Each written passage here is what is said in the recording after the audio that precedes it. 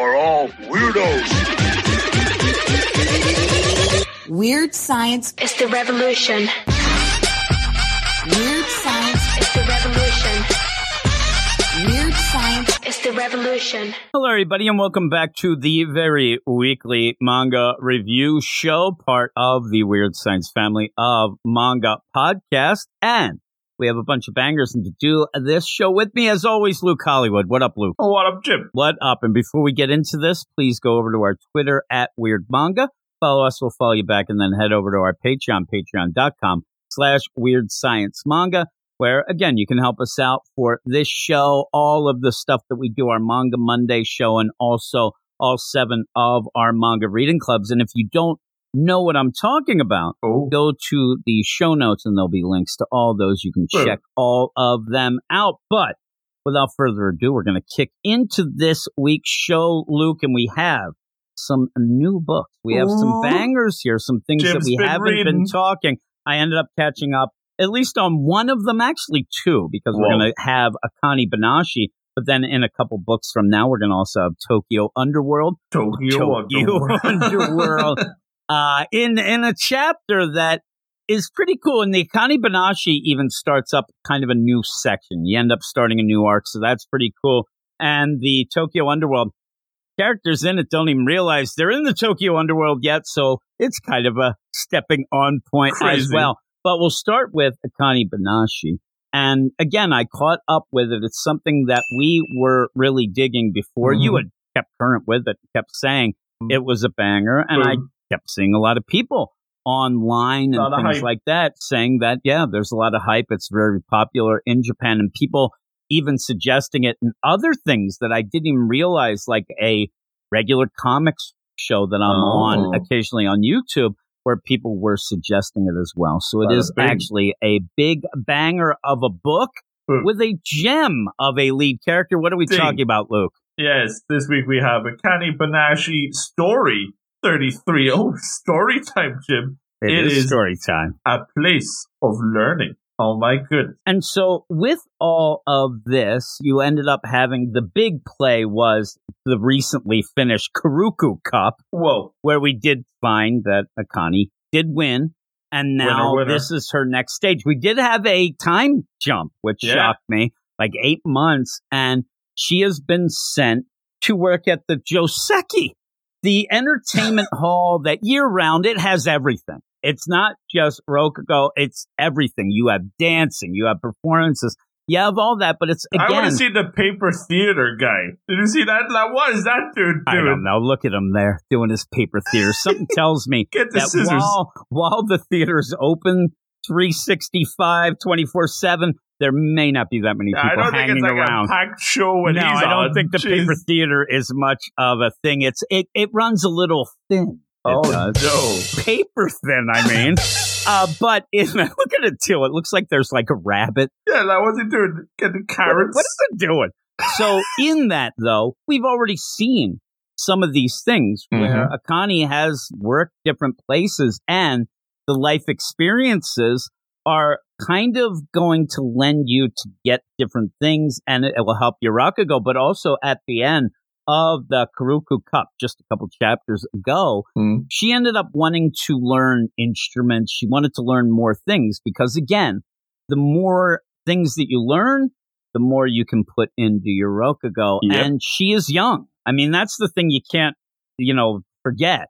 A lot of other people doing things have life experiences that can lend them to these stories, where that's one of the problems of her getting into the character. So having these sort of experiences will work out. Also being able to see, where the Rakugo is the hottest. Where the Rakugo is the hottest 365 days a year. Yeah, I'm telling you. And in that, when she ends up going here, she is kind of in awe at first because there are some big stars. Now, I'm not saying the Rokugo it ends up being the biggest thing ever, but there are this is the place movie to be. Stars and everything. Yeah. So they're there. Now, in that, she is busy running around trying to help everything. They run errands. They're backstage making sure everything flows right. Sleeping on the job. Yeah, we have this one guy who's he's a little, rotund, I'll say. Chunky. This guy likes to fall asleep in the coat room.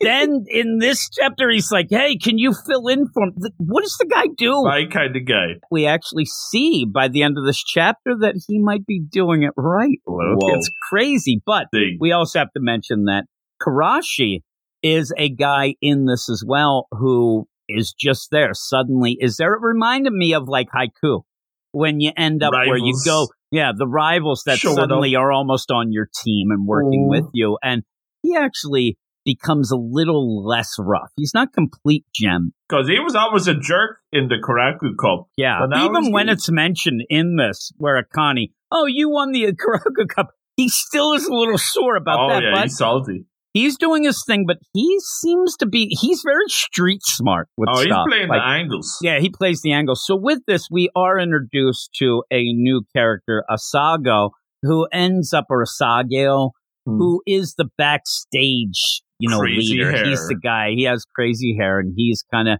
doing all these. And basically, they are just gophers. Akane's being told, hey, get my cushion this far away from the mic. Okay, yes, sir, I'll go do that. Hey, get me my tea.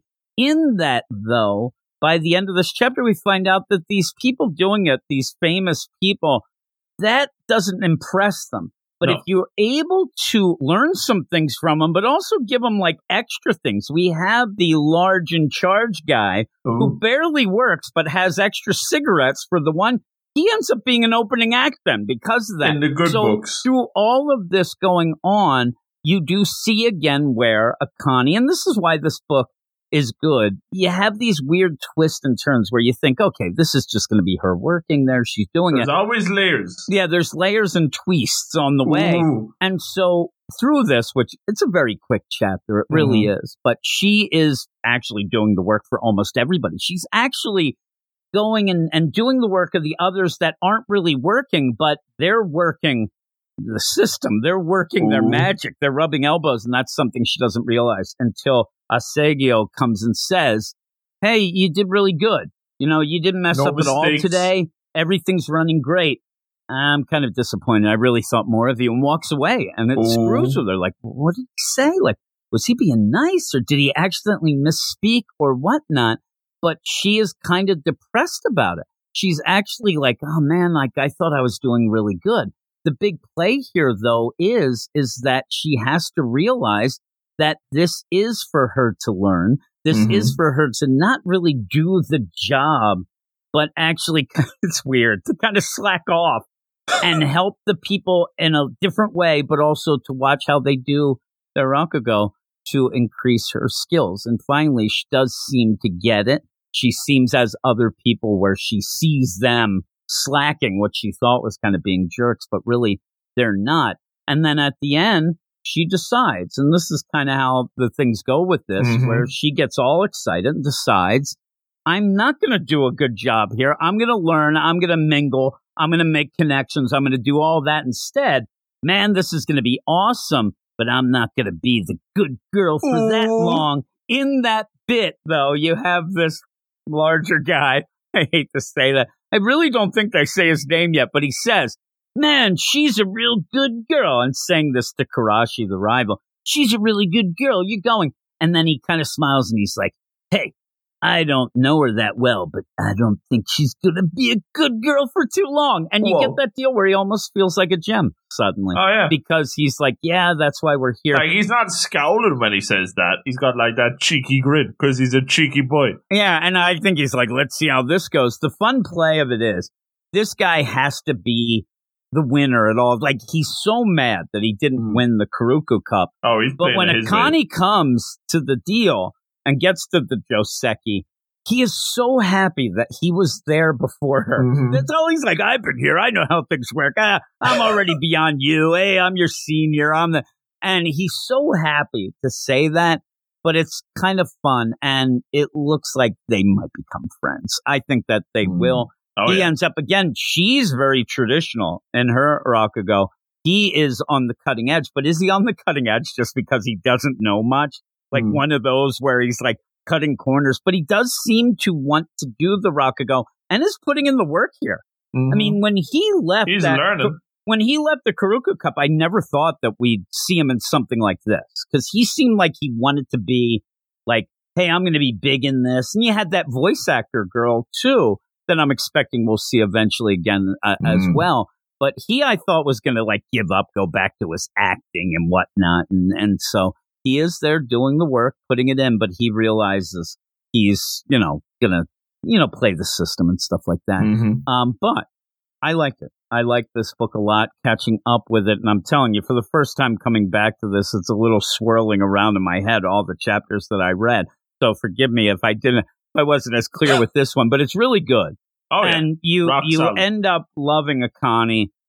She might get to the point, she's got a bit of Tanjiro in her. Oh. Like, she's solid gold. Well, I went that, like, kind of wild side, too. Yeah, yeah. And the thing is, like, at points, you almost want her to maybe not have everything go her way. And sometimes it doesn't, but it really does overall. But you're happy about it. She's the underdog, but she always feels like she's on top as well. You know what I mean? Like, she's always doing really good, but that's just because she's in the wild Rakugo world. Oh, and now that she won the Karuku Cup, the word is on the ship. People have heard of her. Oh, yeah. Sure, she was going viral a couple of weeks back. Like, she's famous now. Gossip Girls were all excited, all that. So, yeah, you have that. And I think that, she was worried a little bit about that, but it hasn't really affected her that much going here. But, yeah, she's just doing her deal here. And maybe we'll see where she's getting that one guy's cigarettes next, and she'll actually be able to do some Rakugo and things like that. But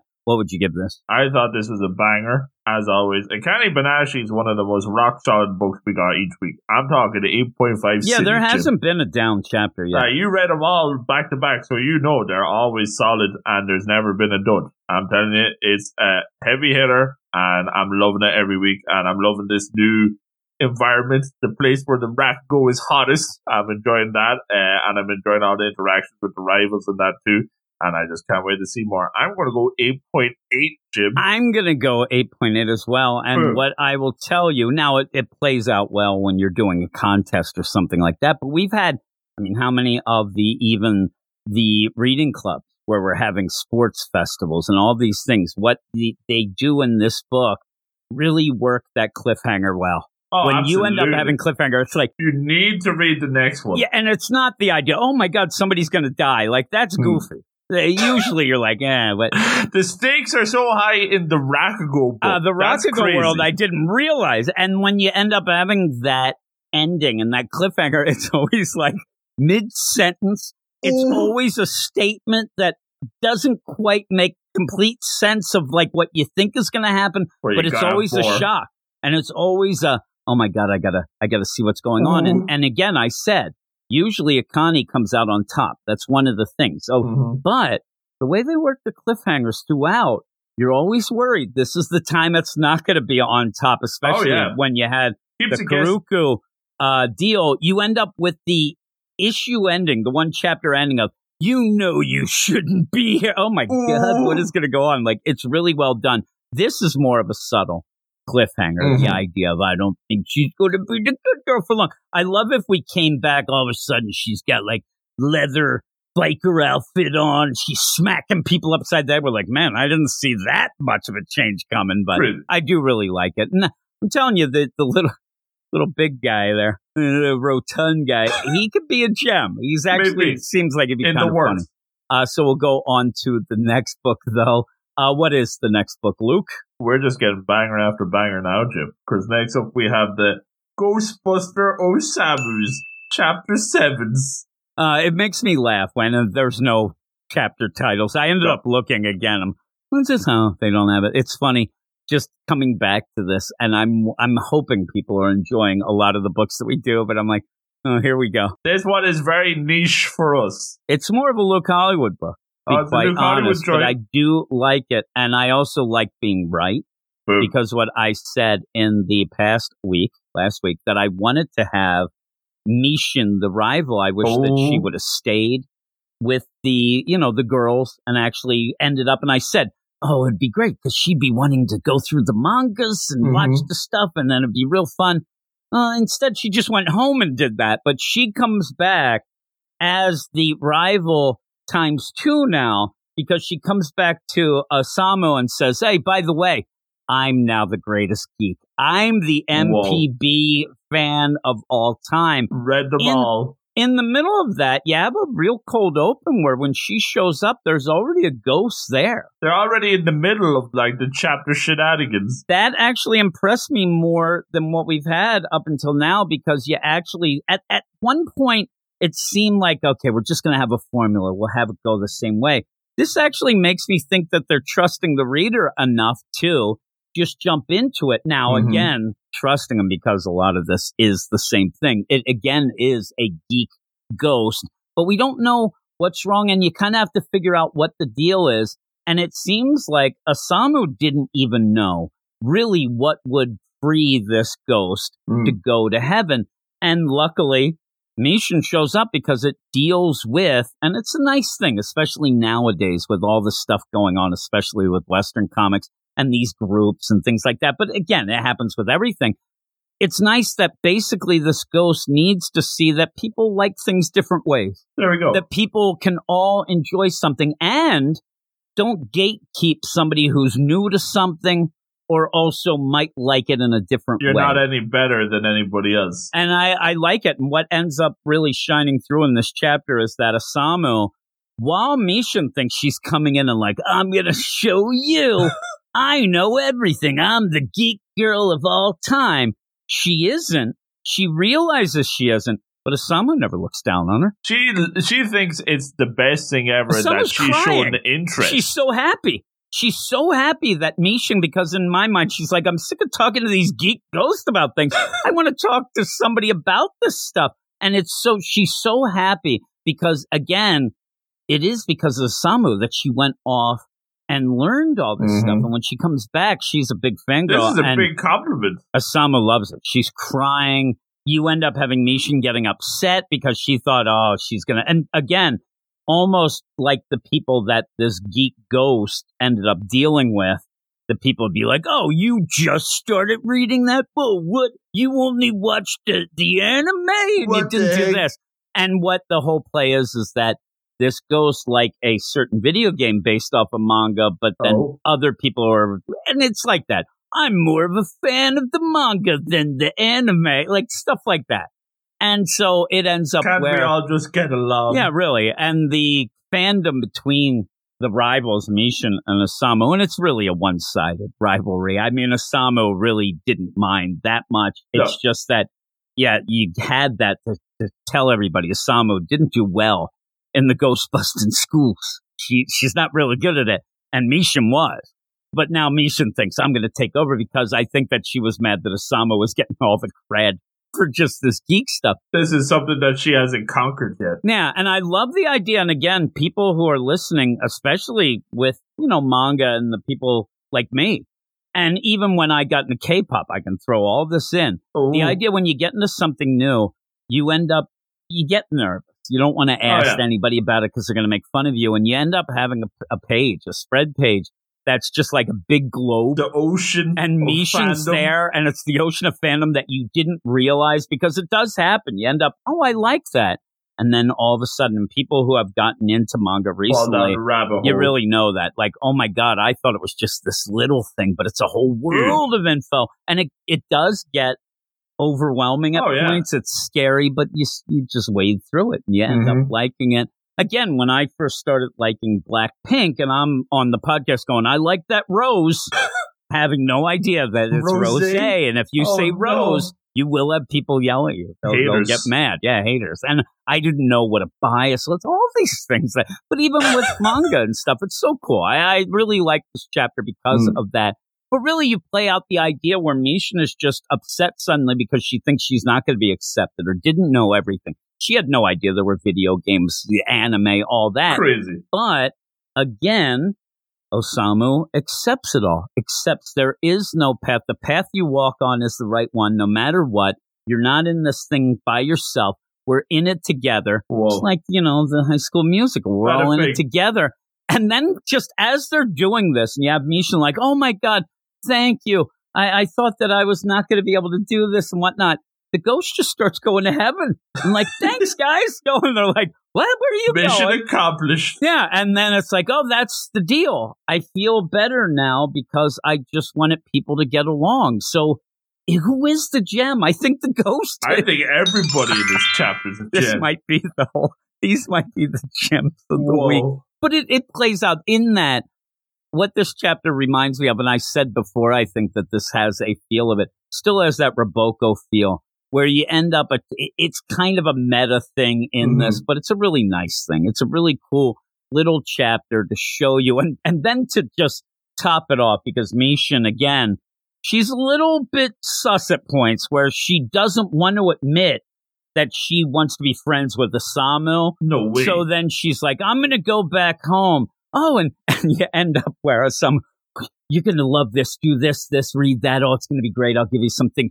I don't need your childish books. As she's like paging through them and she wants to go see it. And even then, Asamo is still just so happy, happy that she's going off to do this.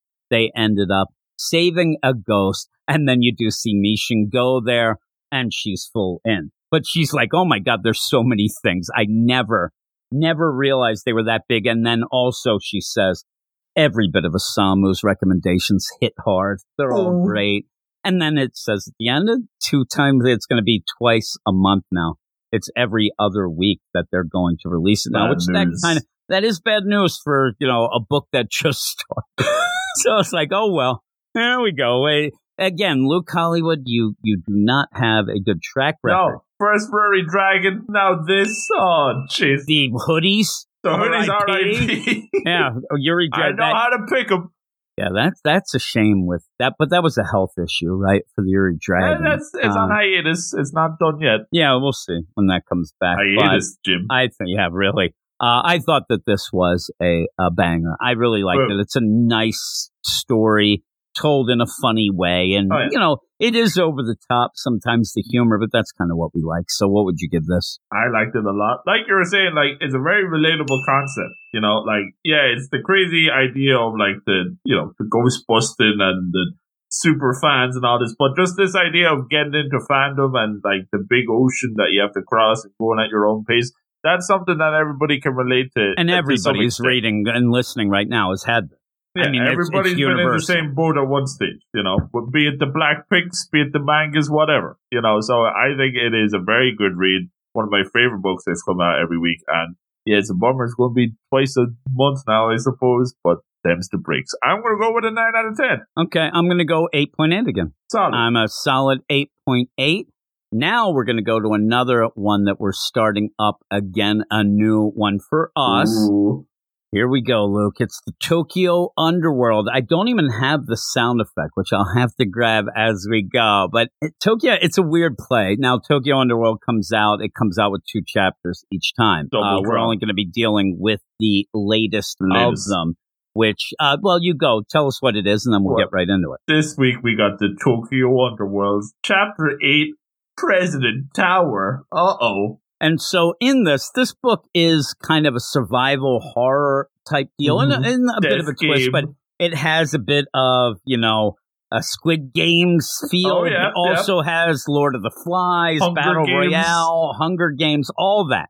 So you end up having that. Now, does it have its own unique flavor? I don't know yet. It's got twin sync is what it's got. It does have twin sync, and it has something, because I did end up reading this in a row, and I did want to keep going, even if it's just to say, I want to see this people get killed. It's kind of compelling. It is, and you end up having a play where, again, if you didn't listen, we had hot off the presses for a Manga Monday. I'd suggest go listen to that, which we didn't love the first chapter, but you end up having a teacher who ends up killing himself but blames this class. Next thing, you're in hell, the Tokyo Underworld, where all the murderers go. It's the hottest spot for all the murderers. But it's weird, the play of, anybody can be involved. They're just there. It's a way to get them there. But things got wacky up until this point, too. At one point, the teacher is there, because if you end up sending somebody with a wish to Tokyo Underworld, you go there as well. But he was dead, but now he isn't. All this stuff on a bridge with a guy with a shovel killing everybody, all this stuff going on. We get into this chapter and you're like, okay, let's get going. Let's get off the bridge. right? So you get in, and out of nowhere, half the characters are sitting there going, "Is this the Tokyo Underworld? What do you think is happening? What do you think?" The one guy's like, "I really think this might be the Tokyo Underworld." You have a television, at least just a television, but it's a program running about people, executioners killing you. How many of your classmates just got straight up murdered with a shovel? The play is you have to get to the Tokyo Tower to get the spider's thread from the president to have a pardon. And you're sitting there thinking this is actually the real world? Like, you wouldn't have by this point at least said, "Boy, this is messed up. This must be the Tokyo Underworld." The teacher was yelling at them, "You're going to Tokyo Underworld," and then killed himself. And then you just saw him a chapter ago walking around putting a mask on. It's so crazy, these kids. They're so dumb. I mean, I think there's 9 left, not one dumber than the next. I know, like, denial is like one step on the process, but It's like also a river in Egypt. This is crazy. It's crazy where they're like, I think like it's a eureka moment. You know what? I think we're in the Tokyo Underworld. What the heck? In that they do still have they have to make it to the tower. And that's a cool play because obviously a tower you can see from all the points in the state. So it is that deal. All right, that's where they're headed. So they end up where, like you said, horrific deaths. They were on a bridge that collapsed. Yeah, the Rainbow Bridge. It collapsed. All these things. They saw their dead teacher now seemingly resurrected, becoming an executioner. He ends up with "I'll see you kids later." Like, oh my goodness gracious. All this stuff going down. And you figure, all right, let's just run right to that tower. It's already announced that the killing games are back on. Their faces on the TV. It's wide open for everybody in the audience. So our main characters are the twins, Yami and Yomi, and also this girl, Saikawa, that we knew she was up to something. Oh, so silly. So she has in that where a lot of people were, going with that deal of Yami and Yomi. Oh man, they're pretty cool. They're, let's see their lead, whatever. But after this, where they start talking to Saikawa, it does seem as if she's kind of taking a bit of the lead. So they end up like, okay, what are we going to do now? How are we going to play this out? We got to get to that tower. This will be cool. Hey, by the way, can we go walk off and go see our parents? Let's split up and search for clues. The thing is, because it's like the dark side, it's the underside, it's the other Tokyo, but it's Tokyo Underworld. It is the upside down. So everything, the layout is just Tokyo. So in this, they decide, hey, let's go to our houses and see if our parents what do you think they're playing? Are they cooking up their Tokyo Underworld breakfast? I mean, this crap has gone bad. And they're like, oh, and you end up where I thought Saikawa would say, whoa. We got to get to that tower. Like, we got to go. She also revealed at the one point she's the only one really to ever get that pardon and survive. So she should know what's at stake. She's the Tom Brady of the Tokyo Underworld here. And she lets him go. She says, okay. Rookie mistake. Like, they have how many people after them now? We don't know. You don't even know really the rules fully. But it's the whole deal of, hey, can we go see if our parents are at home? She should be the one to say, do you get it, guys? This is Tokyo Underworld. Unless your parents killed somebody or whatnot, they're not going to be here. This isn't what that is. Now, in that, me and you have already even suggested that we thought that Yami and Yomi's parents, they might have gotten to the Tokyo Underworld. They disappeared. Nobody ever found them, and we're thinking they would be in the Tokyo Underworld. But I don't know how, what, or when that would mean. And I think that if I would have assumed they did get there, they're dead. I mean, they're lucky that they had not. If they didn't have that full class, I think they all would have been dead. I have just 2 people on that bridge. Yeah, there's trouble. Yeah, there's no way. But the herd was thinned out, and they were able to get out of there by the seat of their pants. But they end up going. So in this, you have to start thinking about, like, do you like the characters and whatnot? And I do like Yami and Yomi, the twins. Their little synergy deal is, we'll see. I mean, it's starting to get a little annoying, but it works. I'm more like Saikawa, just her being sus. She's definitely the most intriguing. Yeah, she is. Kashiwagi, the bully, He Bad could just straight up go. Well, he's already in hell, but he can go there again. He can go to the Tokyo Underworld. Just recently, in the last couple, we were introduced to like 7, and they did it in the way that I hate, where you just like shout the names out. Yeah, we got boom, like boom, archery girl. We got crazy lady who was getting like psychiatry sessions. Here's the ones I remember. I remember Tokoyo, who is but I remember because she has a Yankees hat on. There we go. Yankees hat, and Stylish. maybe who could be end up the best is that Kuroshiba, the influencer. Oh, the that streamer kid, dude. That kid's pretty funny. Like he's like a wild card. Cat hat. His cat hat. So and then says things during this like, I can't do that. I have my cat hat on. I get there. Oh, so I do like him, but you end up following obviously the main characters who are Yami and Yomi. They go back to their house, and surprise, surprise, their parents aren't there. The house is just the same as they left it. They get new Tokyo Underworld clothes. Yeah, they have the new Tokyo Underworld clothes. They decide to hold hands.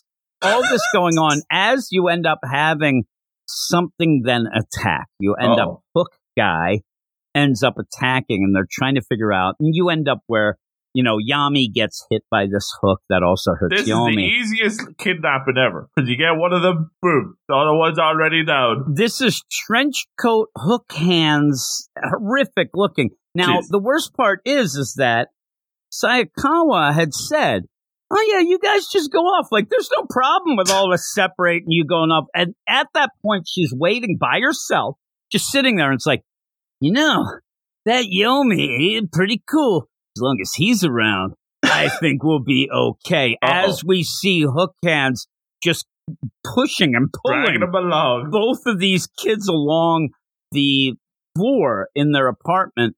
A lot of people in the Manga Plus are speculating that this is actually their dad or mom. Ooh. But what kind of twist is that? I mean, a clip like we said about Akane Banashi having some really cool cliffhangers. The idea that it's their mom and dad covered in blood, beating the crap out of them with hook hands, and then dragging them across face. They're face planted on the ground, dragging them. Yeah, that's tough love, all right. But again, you end up at the end. I'm like, I kind of need to keep reading. I actually do like it enough that I would keep reading because I just want to see what happens, obviously, but I want to see how dumb they keep it. They're not so smart. At one point, they end up being given a gun. I don't know what to do with this. And the guy starts shooting and kills his classmate. You knew it was happening. That when you give a guy an Uzi and he's like, oh man, just shoots and kills this. Oh my goodness gracious. But one of the other things in this, it's not exactly, I guess it's horror, but it's not horrific. The designs are, but the overall play is I just laugh at the kids, but you are doing what like slasher films do. You had some unique kills with that shovel. That's points for imagination there. Oh jeez. And then you have this design hook hands deal, and this is more like not like a Captain Hook. This is more of like one of them hooks that you'd grab something off the top shelf. It's real long, and it makes the butcher hooks. Yeah, and it makes it like really crazy looking. So I'll give them credit for that, and we'll see how this goes and what happens. But they got to realize they're in this afterwards. Like, man, that hook hand guy was crazy. You think we might be in the Tokyo Underworld? I don't know. We might be crazy. But at the end, and also you have like some cool things. You had it with the shovel.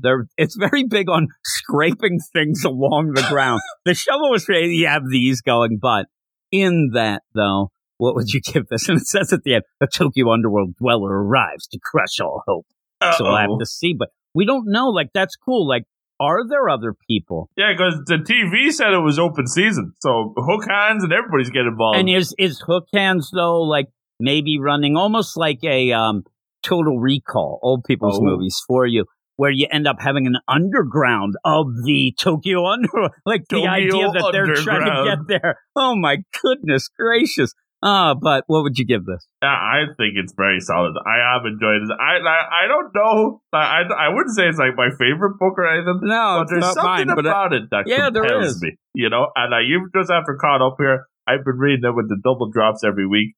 And, I don't know. It's like, maybe it's got that B movie appeal. That's like what it is. B movies horror slasher. It's not too deep.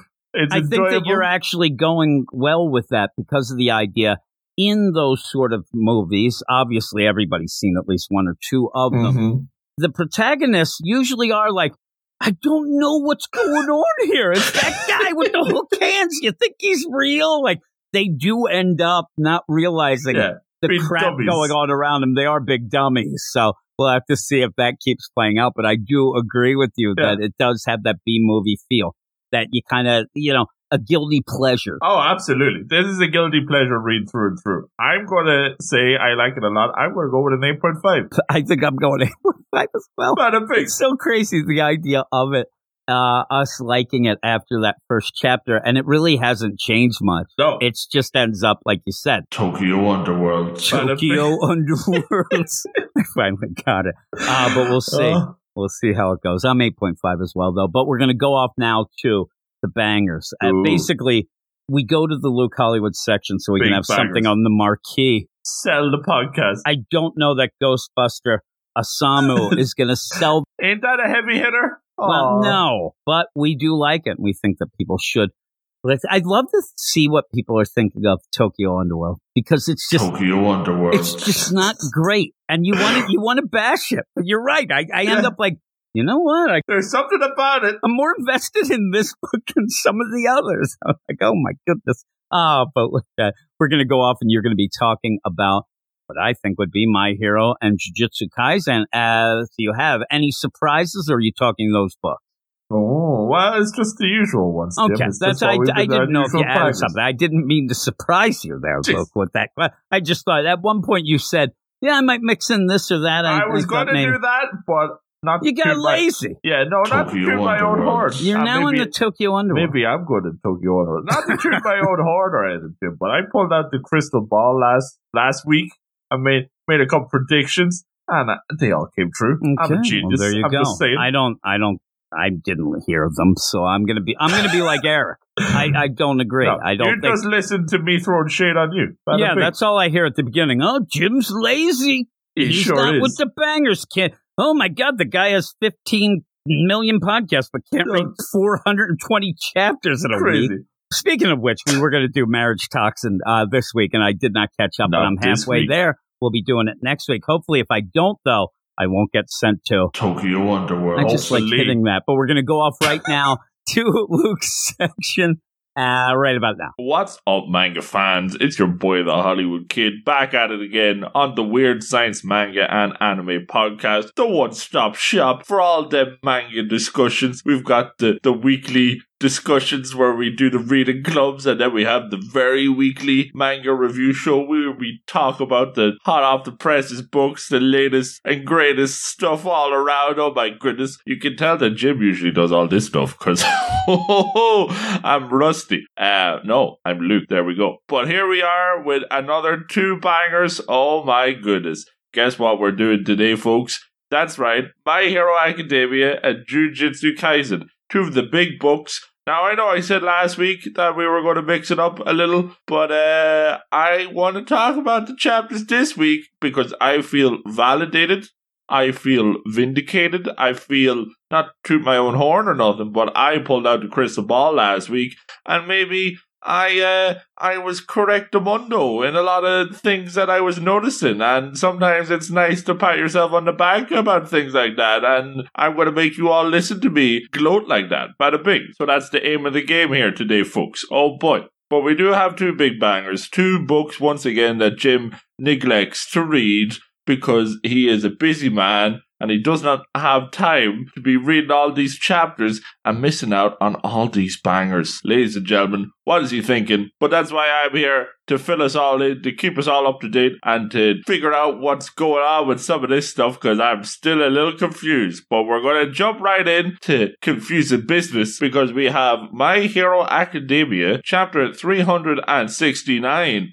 dude. Oh my goodness. A chain of events across the ages. Reeling in the years here with all the all for one for all quirk shenanigans. Oh my goodness. We start in Flashback City. It was not very happy city, it seems. We have loads of explosions and pretty gnarly stuff. We do see the second quirk user, Gear Shift Man here. Looking a little bit worse for wear. I suppose he still has his scar on his face, but he's got lots of other scars and blood all over the place. This is not looking good for him. In the hands of a pre-mushy face, all for one. This is back when he could see things. And in those eyes of his, he has tears streaming down his face. Somebody must have been cutting onions in this battlefield. Oh boy. But we do see Quirk Gear Shift Man is doing his best, getting bullets flying. But no. That's not enough to stop teary-eyed All For One. And All For One is thinking that this quirk ain't up to much. But now when we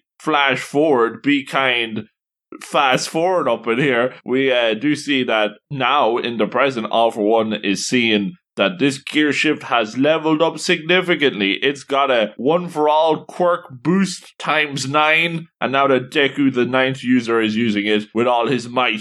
It is a force to be reckoned with indeed. And even All For One is tripping so bad that he can see the magic ghosts of the mind too. He can see number 1 and number 2 chilling up there in the smoky vision, and they're looking down on him. And all the different users of One For All have arrived today to watch the beatdown.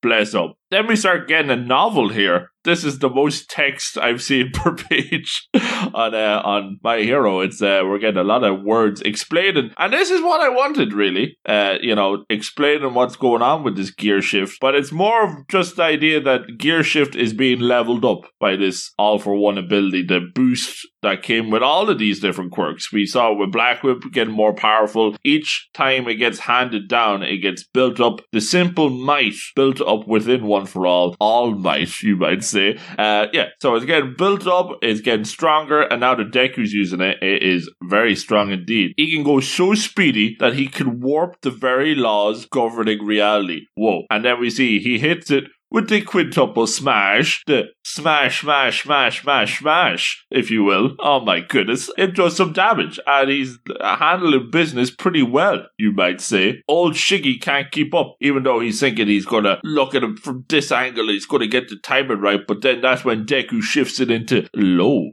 gear, and we don't know what that does. Once again, this gear shift is confusing me, but it adjusts the speed without abiding the laws of inertia. Don't you be telling me your fancy science terms, Mr. Gear Shift. I don't know what that does, but it makes him go slow, I suppose, and then that's how he avoids the hit. And then this is where we get the combo attack to end all combo attacks. This is when Deku busts out every trick up his sleeve, every quirk in the book, really. We get the 4th danger sense, that's how he was able to avoid it. The 6th smoke screen for the dramatic effect. The 7th float gives him a little bit of that height. And then the 5th Black Whip lets him grab Shiggy up in the sky. And then after that quintuple smash that he used with the gear shift, that refilled his Fajin energy. Please don't ask me to explain what that does, because I don't know. And now he's got another blast of the gear shift too. Whoa. So this is...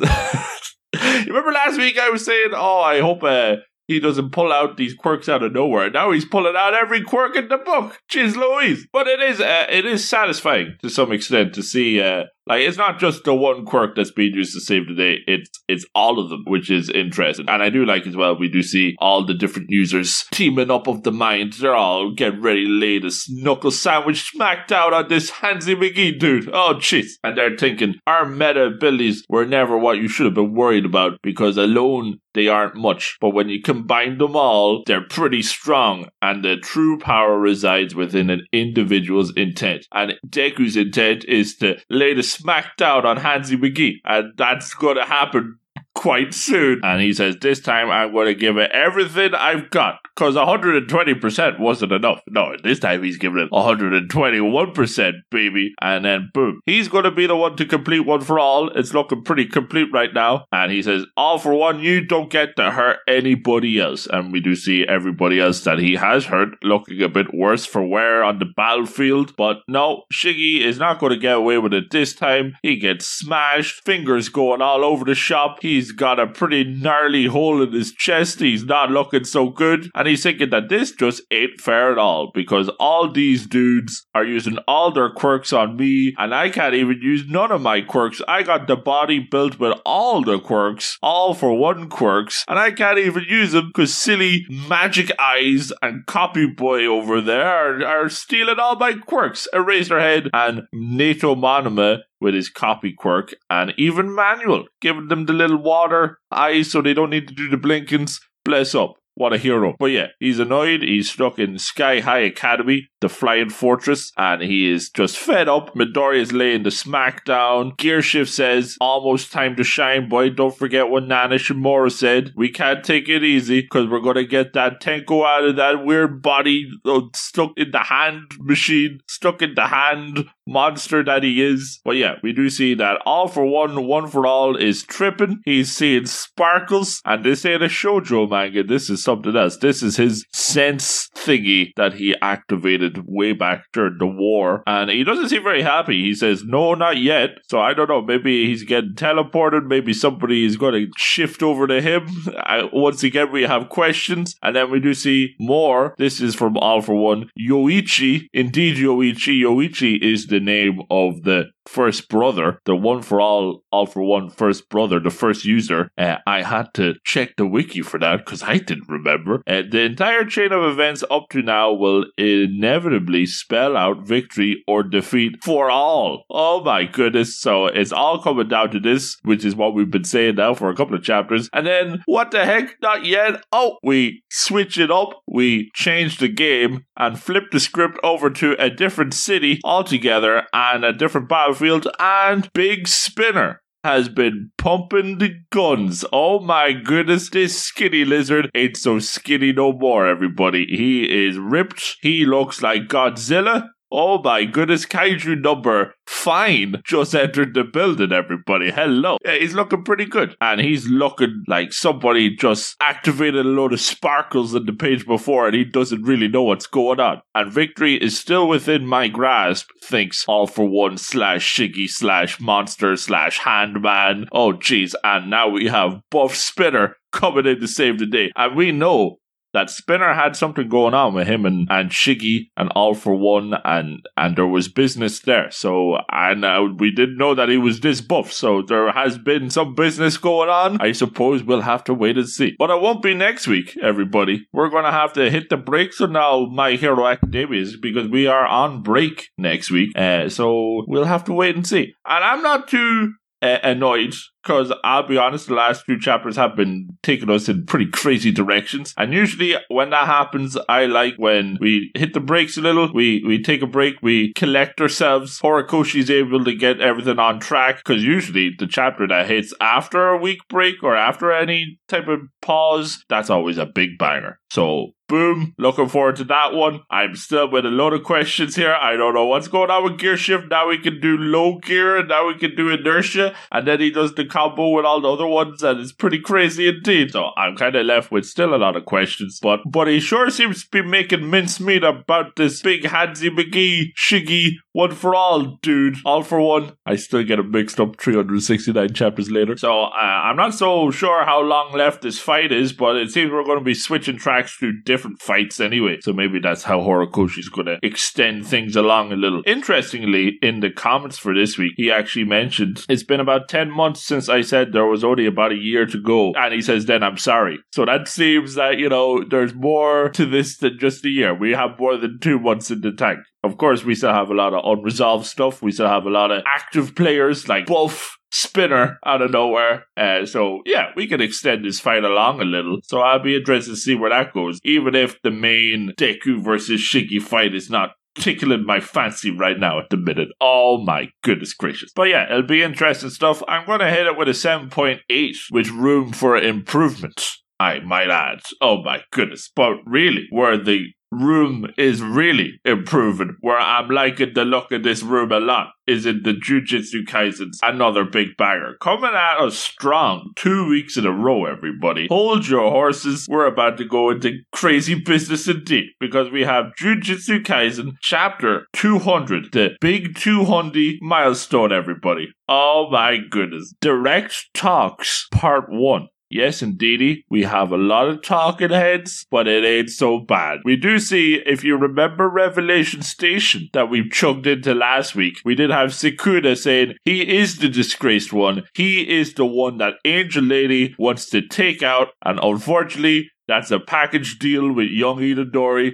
so we're going to have problems. And Itadori is having problems right now. He's thinking, I don't feel so good. So he wants to lie on the couch. He wants to get out of Karusu's line of sight because he has to play a deadly game of charades. He needs to tell Fushiguro what's going on without spilling the beans, without Karusu knowing, because Karusu, if she found out, she's liable to just take him out on the spot. So he has to do the hand signals like he's landed the jet planes, and he's saying the disgraced one is me inside Sukuna. I'm the disgraced one, so is Sukuna. And Fushiguro looks like he just cracked all the codes. Oh my goodness. He's trying to figure it out. He sees, I do like the thing that really seals the deal is when Itadori pushes his hair back for the Sukuna on brand hair slicked back look, and that's what cracks the code. And that's when Fushiguro is thinking, this sure is a sticky situation, because not only does Karusu, Angel Lady, want to kill the cursed one, the disgraced one, for all that nasty business that he's been doing, and that means killing Itadori too, but the worst thing is, and what's really bugging Fushiguro, is that Itadori might go along with it. And I'm not saying that I called it, everybody. I mean, I'm no genius or nothing, but if you go back and you listen, you remember me saying that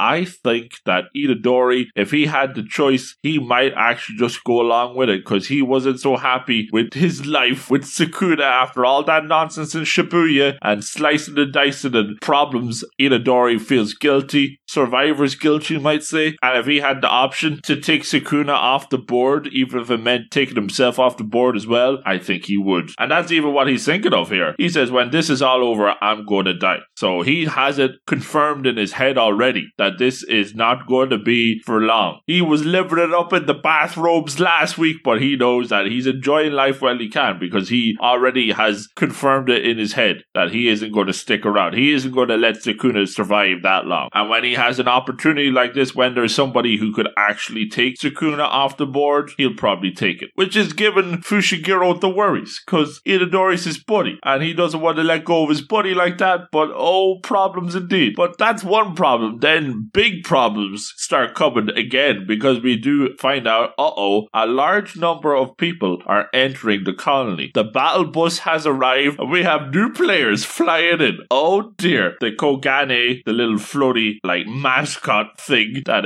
pops up and tells everybody what's going on. A load of players just came in, 806, 7, hundreds of them coming in, pouring into the colony. What the heck's going on? And then we have something crazy indeed. We flash back, I think, to February 2018. This story's already set in a few years ago, but this is flashback now. We are before any of this Culling Game business, and we do see a bunch of Americans. What the heck? And we get what is actually quite a handy and distinct and very clear, perhaps the most clear explanation of the Jujutsu Kaisen abilities, cursed energy, all this stuff. 200 chapters in, we get an explanation of what's really going on, and I appreciated that. So, the lowdown. You get stress from negative energy. That produces the cursed energy, and it's always leaking out, steady on, it's always leaking out from the Japanese people. Now, I'm not sure if it's just the Japanese people. Apparently, there's other cases as well, but it's really strong. It's very potent in this Japanese people business. And then when all that cursed energy builds up, it creates a special kind of monster that they call the cursed spirit. And then these spirits have the supernatural abilities, and the people that use that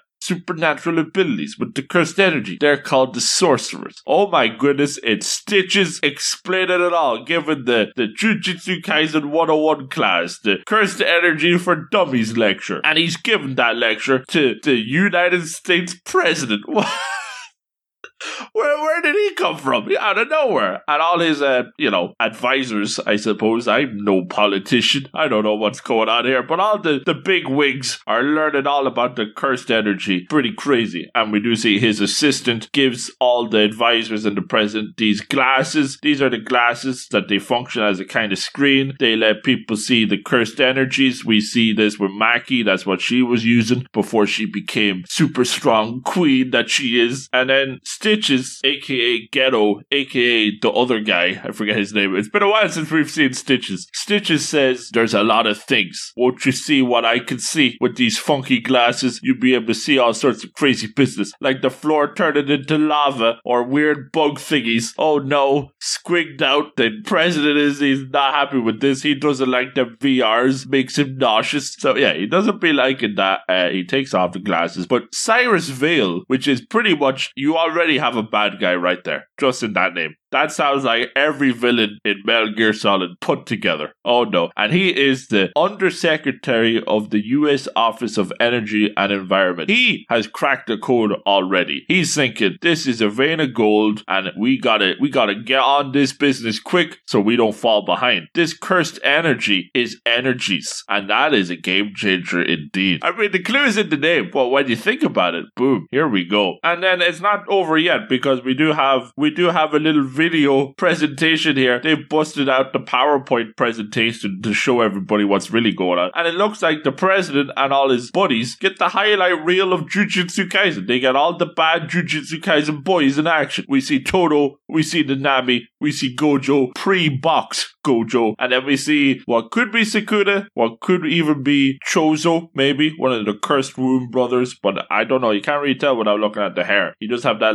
strap thing on his nose, so I don't know what's going on. All the bad boys in Jujutsu Land, they're all here for the PowerPoint presentation, and Cyrus Vale, he sees it all, and he's thinking, money, cha-ching, all about that dollar, be Cyrus, oh boy. The president thinking this is crazy, it's something out of the movies, but Cyrus, he ain't laughing, he sees serious business. He says, don't you see it, Mr. President? The cursed energies is energies. Whoa, can you think the fossil fuels, the natural gases, even the solar energies and the wind energies, they will all be replaced by the cleanest energy in all of history. The cursed energy, the negative emotions, it's pretty clean indeed. Consider that guy with the white hair, the Gojos. He alone could power a whole nation. What the heck? That's some powerful cursed energy indeed. The president doesn't even consider it. That's ridiculous. What the heck? And Cyrus says, yeah, it is ridiculous. It's Chronicles of Riddick, but it is an opportunity. We gotta use this resource and we gotta seize it and we gotta get producing so America can be on top. You know the way America is. Oh geez, all them Americans with their cursed energies. Oh boy, can't relate here in Ireland where we run everything on potatoes. But yes, we do have Stitches here, and he says, guess what? Big news, everybody. In November, Tokyo is gonna not be functioning. It's gonna cease to function and it'll become a lawless war zone. It'll become the Culling Game shenanigans. And that's when sorcerers are gonna engage in the Culling Game. And what are you gonna do, Mr. President? What are you gonna do with that opportunity? Are you gonna send a battle bus full of US soldiers to invade Japanese territory and abduct Japanese citizens to use them as research subjects to get the clean cursed energy, to keep bad guy Cyrus Vale happy, to get the Metal Gear Solid villain plot going? Are you going to do that, Mr. President? Huh? Says Stitches in quite an eloquent manner. And that's it. Bada bing, bada boom. That's the end of the chapter. Pretty crazy indeed. Lots of wild connotations being set up here. America is going to steal Japan's citizens, and we're going to have the cursed energies coming out of the test subjects. I mean, you'd have a lot of negative emotions if you were kidnapped by the American president and his bad guy Cyrus Vale. There would be problems. Bada bing, who needs electric cars? Goodbye, Elon Musk. I'm going to drive my negative energy Tesla to the shops. Bada bing. I mean, there you have it. It's pretty crazy. So yes, just the ideas being set up here. are very interesting indeed in Jujutsu Kaisen. We already had some crazy stuff with Itadori and revelations about the disgraced ones and Fushiguro being worried. So all that is one step, and then we go one step beyond, infinity and beyond, when we get to this crazy business with the president. I honestly was not expecting that, and it is just the twist up, the switch up that this Culling game was looking for. I mean, we're going to have new problems here. The battle bus has arrived. They're going to have to protect the people of Japan. It's going to be crazy indeed, and also protect Itadori's big secret. Don't spill the beans in front of Angel Lady, or else there will be big problems ahead. Oh my goodness, banger indeed. Yes, I liked it a lot. I'm very excited to see where Jujutsu is going, and we're going to find out next week, because it is not on break, and it will be a banger guaranteed. Yes, indeedy, that's what the crystal ball is saying. Oh my goodness. But yes, I liked it a lot. I'm going to go with an 8.8. I could even go as far as a 9 for crazy president shenanigans. Wasn't expecting that, but it was indeed very fun. Yes, indeed. 2 bangers. My Hero still kind of lacking a bit, but it's getting there. It's getting there. And Jujutsu, another solid banger. Really getting back on track for Jujutsu. Liking that a lot. Yes, indeedy. But we have gone far over time. I've been chatting up here, talking nonsense as usual. Jim's going to talk my ear off for this nonsense. Oh boy. But speaking about Jim, I think it's about time we get back to the main show for more new books, new bangers, and shenanigans aplenty. Oh my goodness. We'll do it all again next week with new bangers, solo, me and you. But until then, it's back to the main show with me and Jim. All right, we're back, Luke, and now we are on solid ground because we have 3 books to finish up the show. And boy, these 3 are favorites of ours. They're bangers of bangers. We always enjoy them, even though some people, I don't know who or I won't say who, does not like this first book. And it actually surprises me. It's such a fun book. But what are we going to start with, Luke? Well, we kick off section 2 with the Dan-to-Dans, chapter 77, which is kind of hard to read because I have to look in real close to the title. Yeah, really. This person is a pain in the butt. In the butt.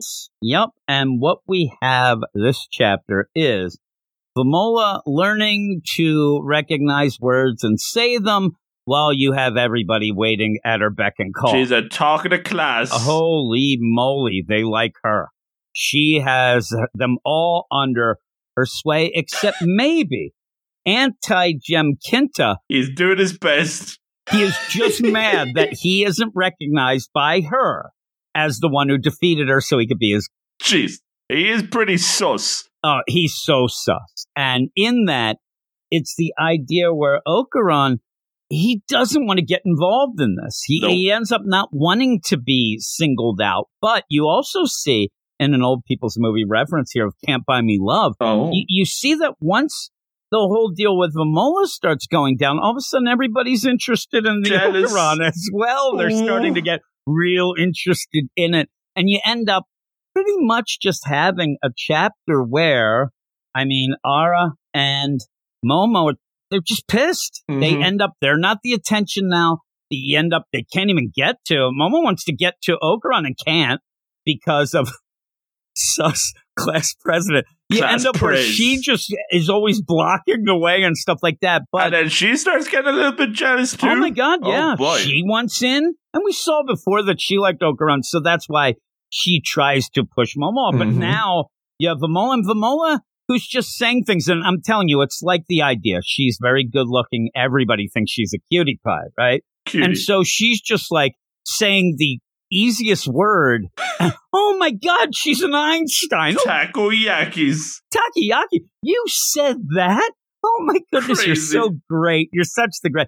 And they are all just waiting on her, just standing there to applaud her and help her. And in that, I mean, you look, it's not just the guys either. I mean, everybody's under her sway except the people who either are jealous, like Kinta, or the other people who like Okuran, like Momo, class president, are all these things going on, which does just lead to some character moments between all of them. Kinta's funny. He's just angry. He's always getting mad. And as I always have to point out, Gigi's just going through this chapter, just making crazy memes. He's doing crazy things. And seriously, we've said it before, but it is starting to wear off on everybody in this book, especially Momo. But you end up where they're all trying to get to. At one point, though, where they're grabbing Ocaron and they're trying to pull Ocaron from, Vamola, but then Vamola's grabbing, yelling, Momo, what is Gigi doing? He might be breakdancing. He is Probably. there on his head with his legs spread in the weird way going, oomph. I thought Kinta pushed him, but I think he might have just started breakdancing. I don't know. Because, Kinta's running through and just out of my way. I'm coming to rescue. Everybody's trying to rescue Ocaron. All this going down, but it is that weird chapter of like cliques and jealousies and things like that. And that really, really goes quick. And then has a bit where Kinta comes through here, at least with some knowledge, or says the idea we get to that golden ball. Vamola has the golden ball. Hey, Ocaron, she has a ball. I don't know if it's yours, though. And that's when Vamola pulls it out, but then inserts it into her suit, which then charges it up. And actually, then it starts glowing golden. And I even like that. Even in the black and white, you can tell the dull, like rock-like ball that it was. But then when you insert it, it starts glowing. And so they end up sitting there. Well, could it be mine? And she got here and did this. Kinta actually, I like how he's in the thinking pose too. He's tapping his forehead. He's like, actually, fundamentally, that can't be possible because she wouldn't have been able to. He actually, it's funny.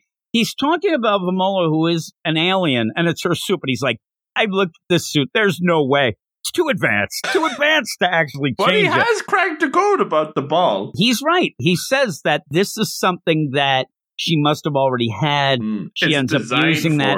It can't be Ocaron's because of the idea this suit is designed for that. It was not modified to do that then, which, okay, that makes sense. It doesn't push the story that much along. It just ends up like, hey, by the way, that isn't Ocaron's ball, but maybe something will play out with that. I have a feeling that what we'll end up having at one point, and this reminds me almost like the Ultraman show.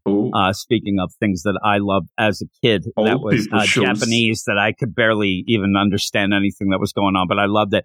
The idea that maybe at one point, when they do find Ocaron's ball, maybe that's a point where Vamola desperately needs that to charge the suit, or something had happened to her and he actually sacrifices it. Because really, what happens with this book? Like, the book is weird. The mission statement was to get the ball back. But then now it's just kind of like hanging.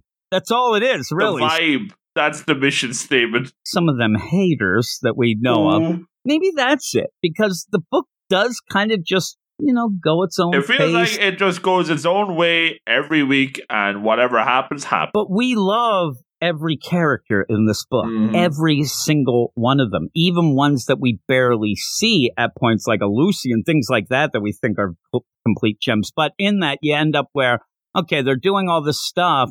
What is going on here? What happens then is, first off, Momo sees that people are talking about her. They're whispering. Also, they're yelling about testicles, stuff Gossip like that. Girls. They even say, Gossip Girls. They're sus. They're mean Gossip Girls. You see them. Sus girls. I mean, when you're doing the serious deal of like putting your hand up and whispering to somebody while you're all looking and pointing, not very subtle. Not very subtle. So they end up where, okay, let's do this. We can't talk about testicles or whatnot, but you end up having Vamola, who again does hang with Momo, because they go home and they even have a nice little deal where Granny ends up yelling, you idiots, because they told her, we went through that shortcut, whatever. And you have both Momo and Vamola. Sorry, but it's cute.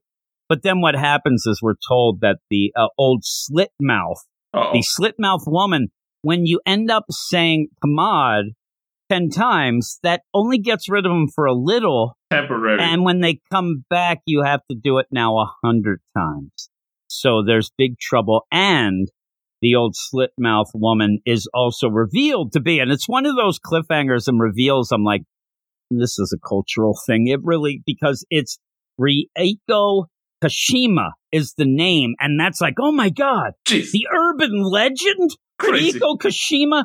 In the roundabout deal, though, that is a ghost that was in the Persona game. And even in the Devil Summoner deal, that line of games has had this ghost in it. So it's kind of a deal. But that ups the ante. Oh my God, it's not just this, thing that was where Serious the business. shortcut was, and we thought we got rid of it. You didn't, but now it's on the move, and now they can't even go out after 10 p.m. because you do see the old slit-mouth Reiko Kashima is walking around trying to find them. On the hunt. And on the hunt, so and really is just a giant peeking in windows. Yeah, don't pull them curtains. Jeez. Seems to maybe be at their house already, but there's some problems. And they say you can't go out for the next week. You'll be found, and there's trouble. Now, again, in this book, when you set up something like that, something crazy will happen. They'll have to go out at 10. It'll be one of those like the evil eye Gigi will come back, and they'll have to go chase something. You can never expect what's happening next in this book.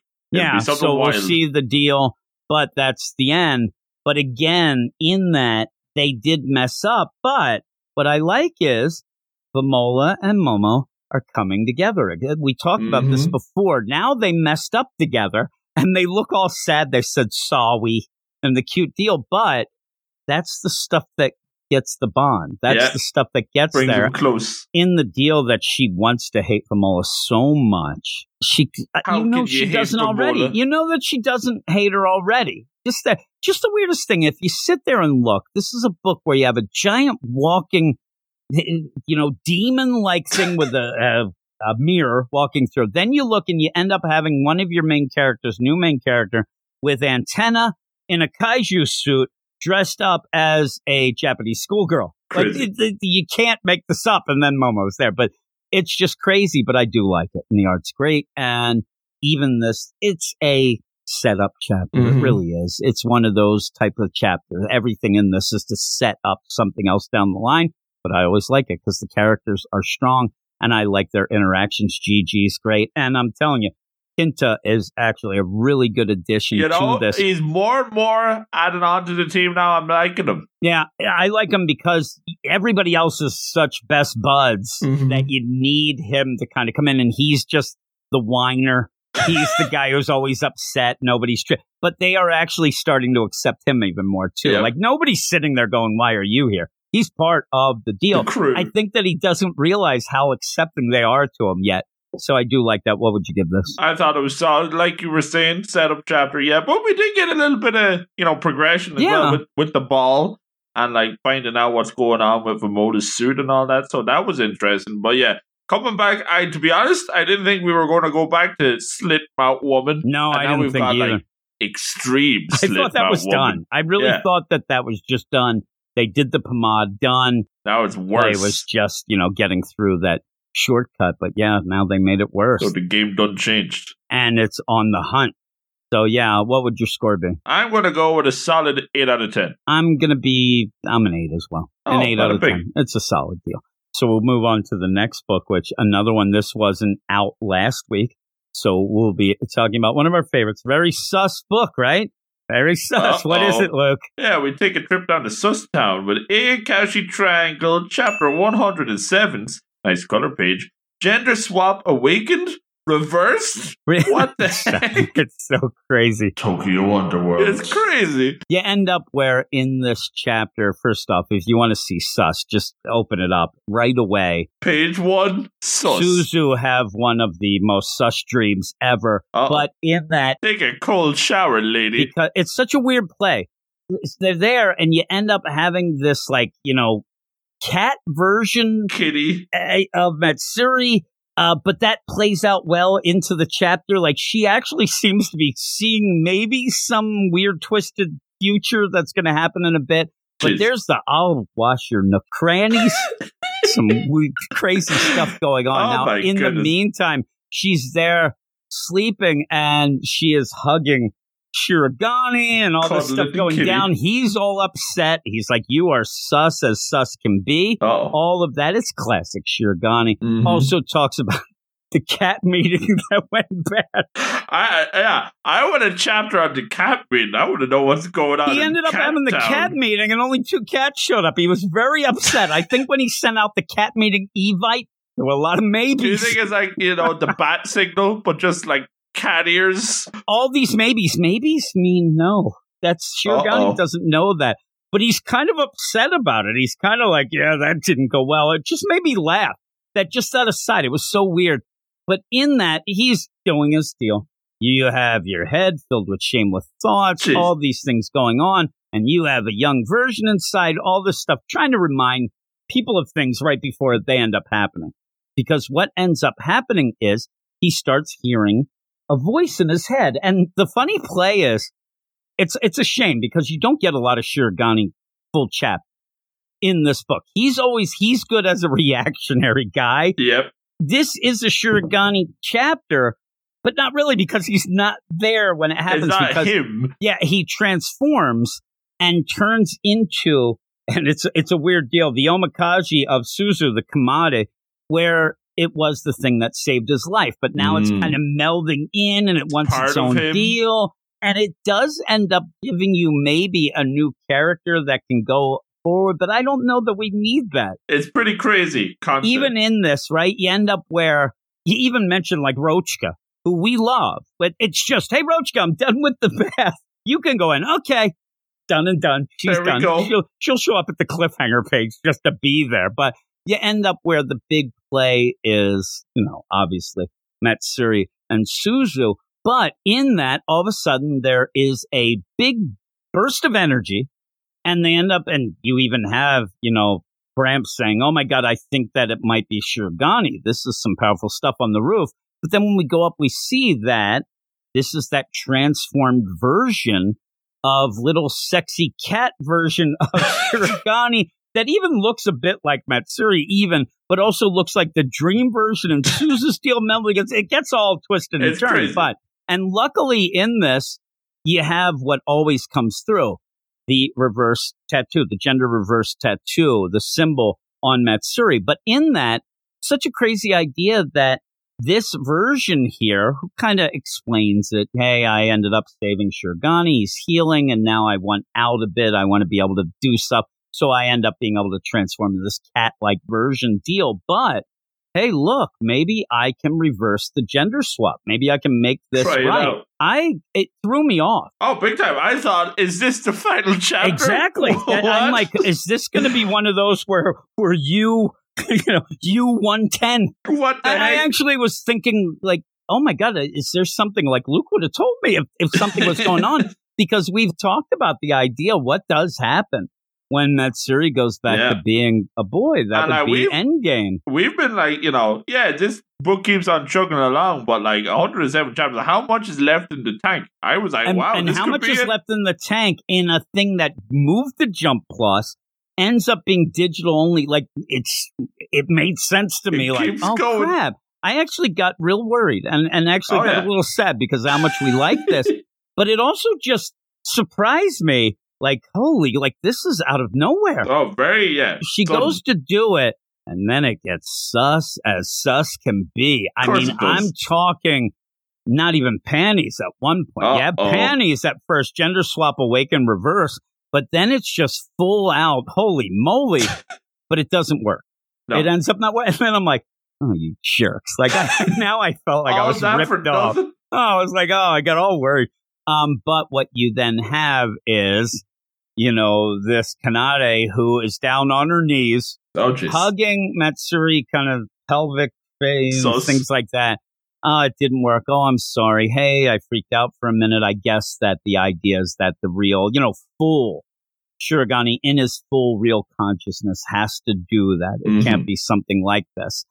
It's a weird play. It was a weird idea of like them trying to maybe tell us something that we didn't even think about. Yeah, I didn't know that was a rule we had to know. Yeah, and it's like we get this new character and they think that, that's going to be the thing that people bring up. It's like the answer to the question we didn't ask. I wouldn't have even thought of it. I don't even know if there's like that deep a discussion going on with a book like this. It feels like it's like solving the problem before it exists, That's but I don't even think that was a problem. It didn't seem like it was a problem. So in that, though, you get Suzu just completely out of her mind. She's on her crazy origami deals flying around. She can't even control it. She's all up in it because when she comes up, she sees this sus scene. She loses control. As she ends up crashing, you end up having Shirogane becomes himself again. He starts yelling at everybody like he does about, this deal.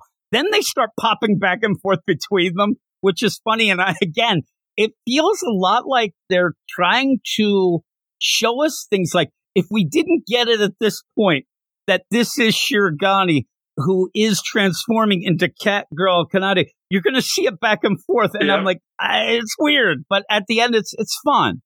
And so he's like, hey, it's me, Shirogane, I'm back. Yeah. And also, poof, you can call me Kanade now. No, poof, I don't want that. This is my body. They're arguing, but it's fun. And then you just go to, it's funny too, Uni, Mirror, and Rochka are just having their best. And in that, I really like you have a editor's note that you end up having Oni using Cloud Block for the almost like sunscreen, but it's blocking clouds. I'm like, okay, it's kind of funny. Right. Overall, what we needed was Suzu's brother to show up, and then things really would have went wacky. Yeah. Especially if he would have saw this Kanade and he's doing weird things. Oh my goodness. In that too, I really wish, and I hope we get it, but the play is that Kanade's kind of the innocent, deal, the omikaji of Suzu. But wouldn't it be funny if it was complete susness? Because that's what Shirogane hates. And then when he puffs into that, you get horned up deal, but you don't.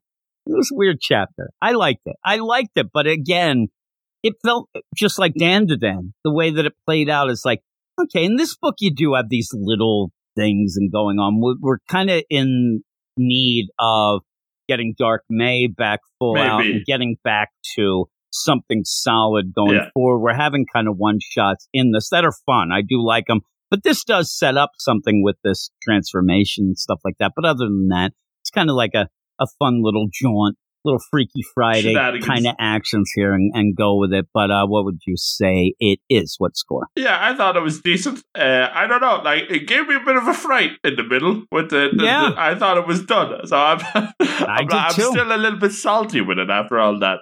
But yeah, I suppose like get Kanade in here. It's very like just it's confusing to describe and even just more confusing. Like there's there's stuff going on with this book. This book has perhaps the most complicated cast and stuff going on with all of them and who likes who and what's going on between them all, but everybody's reading it just because it's sus. So there you go. But yeah, I'm going to go with probably 7.5 for this one. I'm going to go 7.8.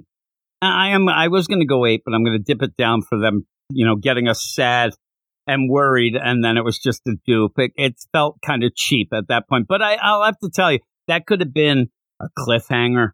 You could have had, now I can reverse the deal. It could have been something, but it just was for fun. But it came out of nowhere. I did not expect it. And you said the one thing this week on this, and us just coming back and me catching up on things, but some of these chapters this week are very tough to explain. Yeah, it is a tricky week this week. I'm struggling a bit with this tricky week. Not going to have this problem, I think, in the next one. And it is the end of the show, but what are we talking about? Well, we're wrapping it up with a banger and a quick one this week, Jim. We have the Chainsaw Man's hot off the TV presses and now hot off the reading presses too. It's the Chainsaw Man chapter 106, Bonfire. Banger indeed. Remember, we ended up having Yuko at the end of last chapter say, hey there, Asa, don't go to school tomorrow. What? They're bullying you? I'll take care of that. Call the police. Oh my God. It is funny in this where it almost plays out like we said, like the idea, we know what's going on. Like, we're not dumb. We know. No, I wonder what this means. Really? You wonder what that means?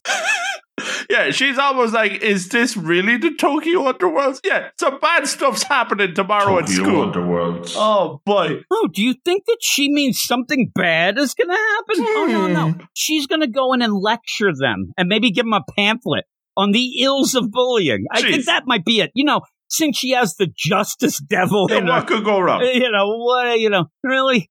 So it is funny. I did end up in this chapter really appreciating more, and it's one of those, I think it plays out even more in this one, the idea of scarred up Yoru as opposed to Asa when you go back and forth. I actually like that in this, and I do like them going, but in that you have a lot of talking heads in this, but it goes real quick. Oh yeah. I mean, I really thought this was one of those, X chapter. I thought this was 10 pages when I got done. I ended up checking, and it's weird. we used to talk a lot about the idea of checking page count. Mm-hmm. I had to check it the opposite way, where I'd like, this can't be that. Like, what happened? It's done already. I'm like, nope, it's there because you do have. I mean, just setting up that Yuko deal, but having it in the background that still has tension to it. The idea that she is going to go up and shoot up the school, that has to, even if you don't know the bullies or care or whatnot, we kind of do, but the idea that we've seen killing, Asa killed, teacher, class president, all these things going on, that's not going to shock us. But still mentioning, shooting up a school, that's a rough thing. And it ended up with that tension, I thought, done in a way. I don't want to say done in a great way because it's a sus thing, but it is well done here where you do have Asa. I wonder what she meant. Yeah, Euro's like, really? I mean, a war devil's like, this is bad. Like, she's going to do that.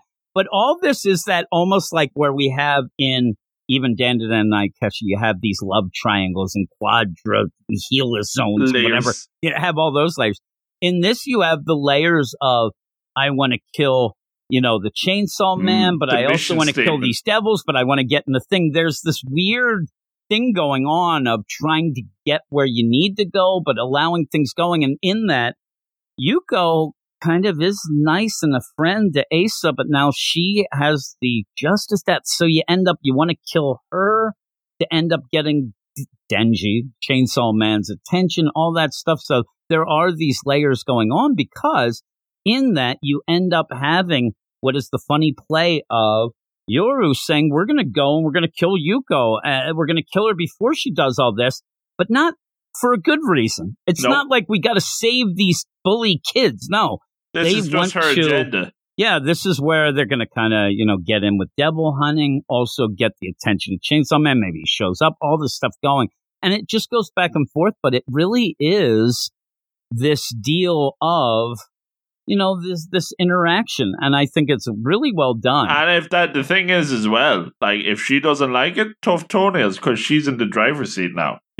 This is the war devil taking over. Yeah, and she does say, I'm going and I'm not going to let you kill Yuko. Well, you don't have any choice. I'm going to go. And even with that play of, you're not going to be able to also tell any humans about me and they can't find out whatnot. But you do then end up having, Yuko, who she's going to do this, and she thinks that she wants to be like Chainsaw Man. Chainsaw Man, he's the guy who gets it done, and I'm going to be just like him. I'm going to do that. So I'm going to go get bully boys and girls and take them down. And even then, you have like a really plotting way of her going to school. Right? Oh, yeah. She's there. It's just so normal. That's what throws it off, because you know that she's a psycho. Yeah, at one point, you're like, oh my, don't get that cast foot in the mud. There's a panel. But it ends up working like that.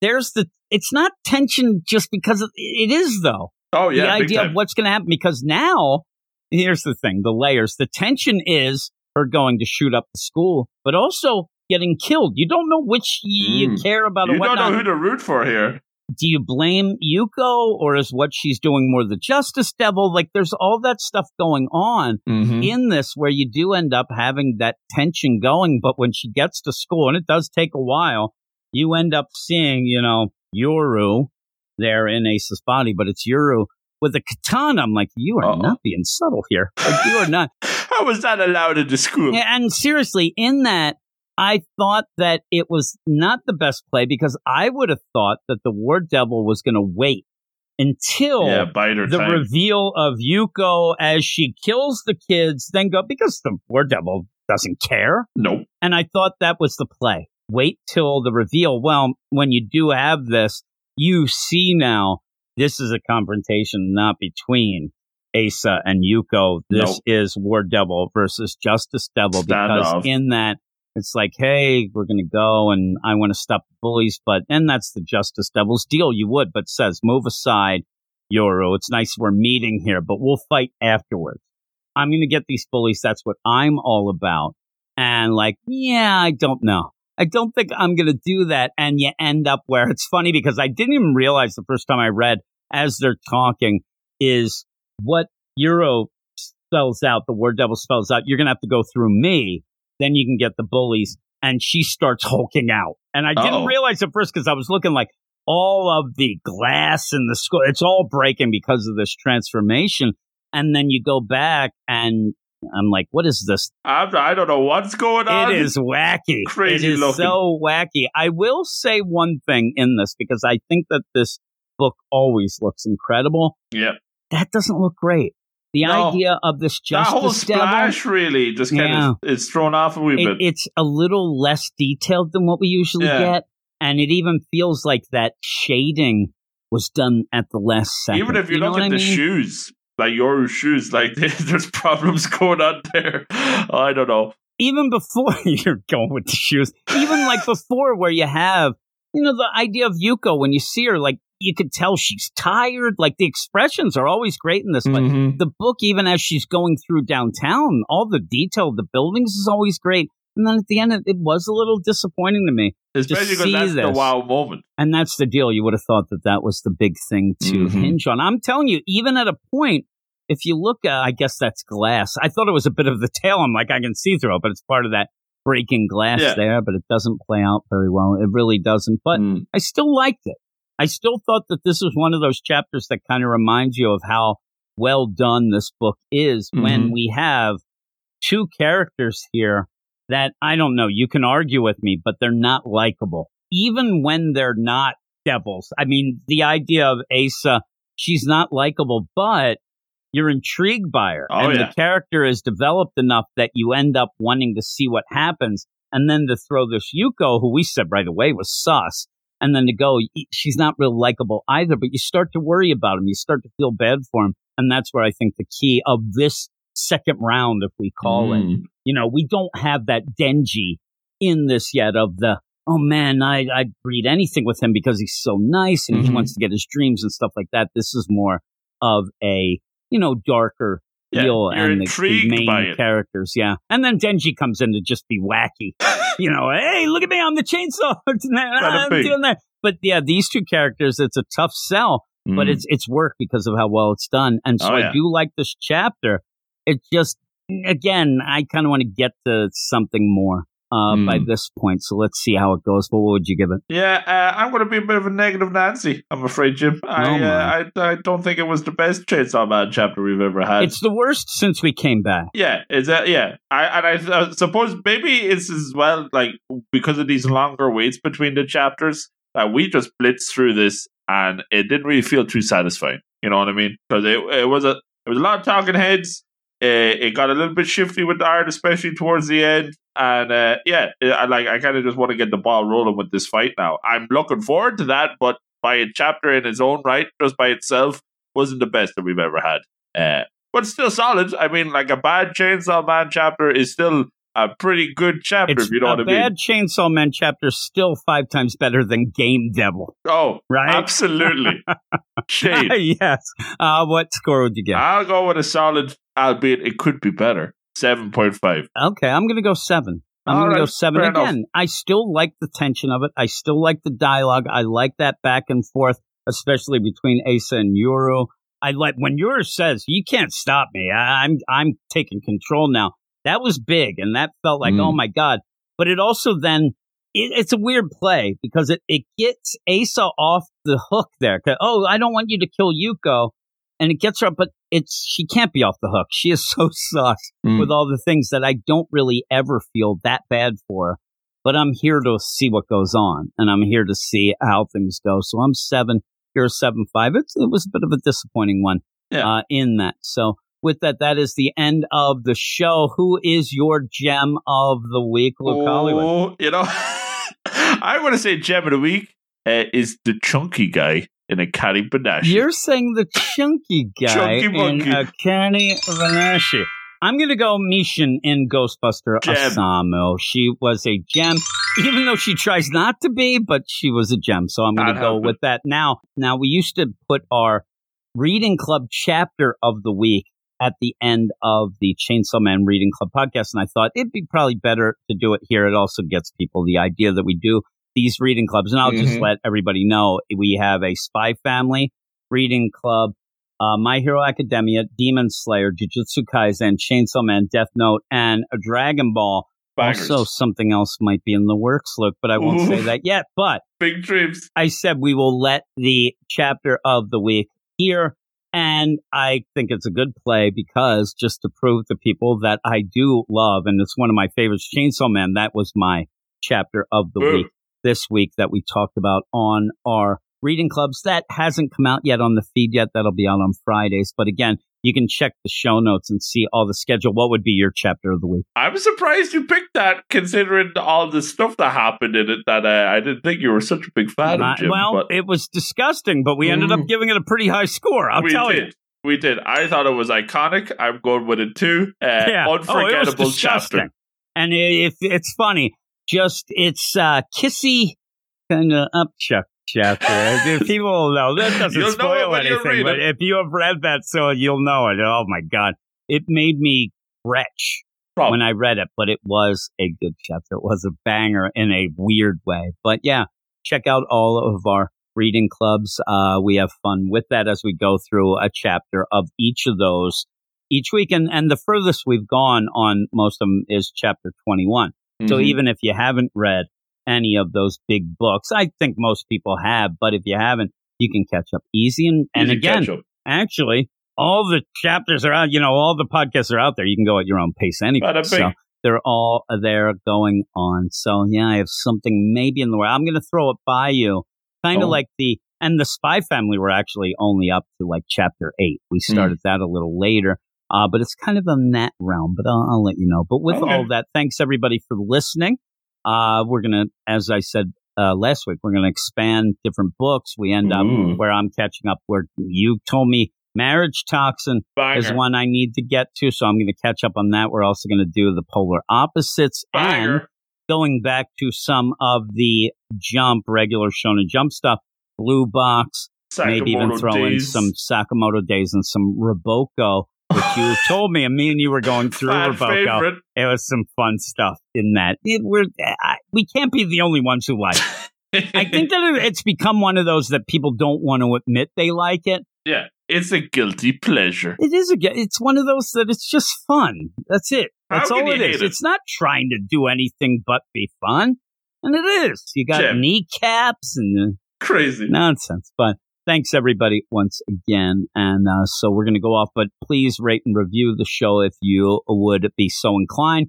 Go to our Twitter at Weird Manga. Follow us. We'll follow you back. And go to our Patreon to help us out for all these shows. Patreon.com/Weird Science Manga. But we will all talk to you all back in the Tokyo Underworld. We'll talk to you next week. You are all weirdos. Weird Science is the revolution. Weird Science is the revolution. Weird Science is the revolution.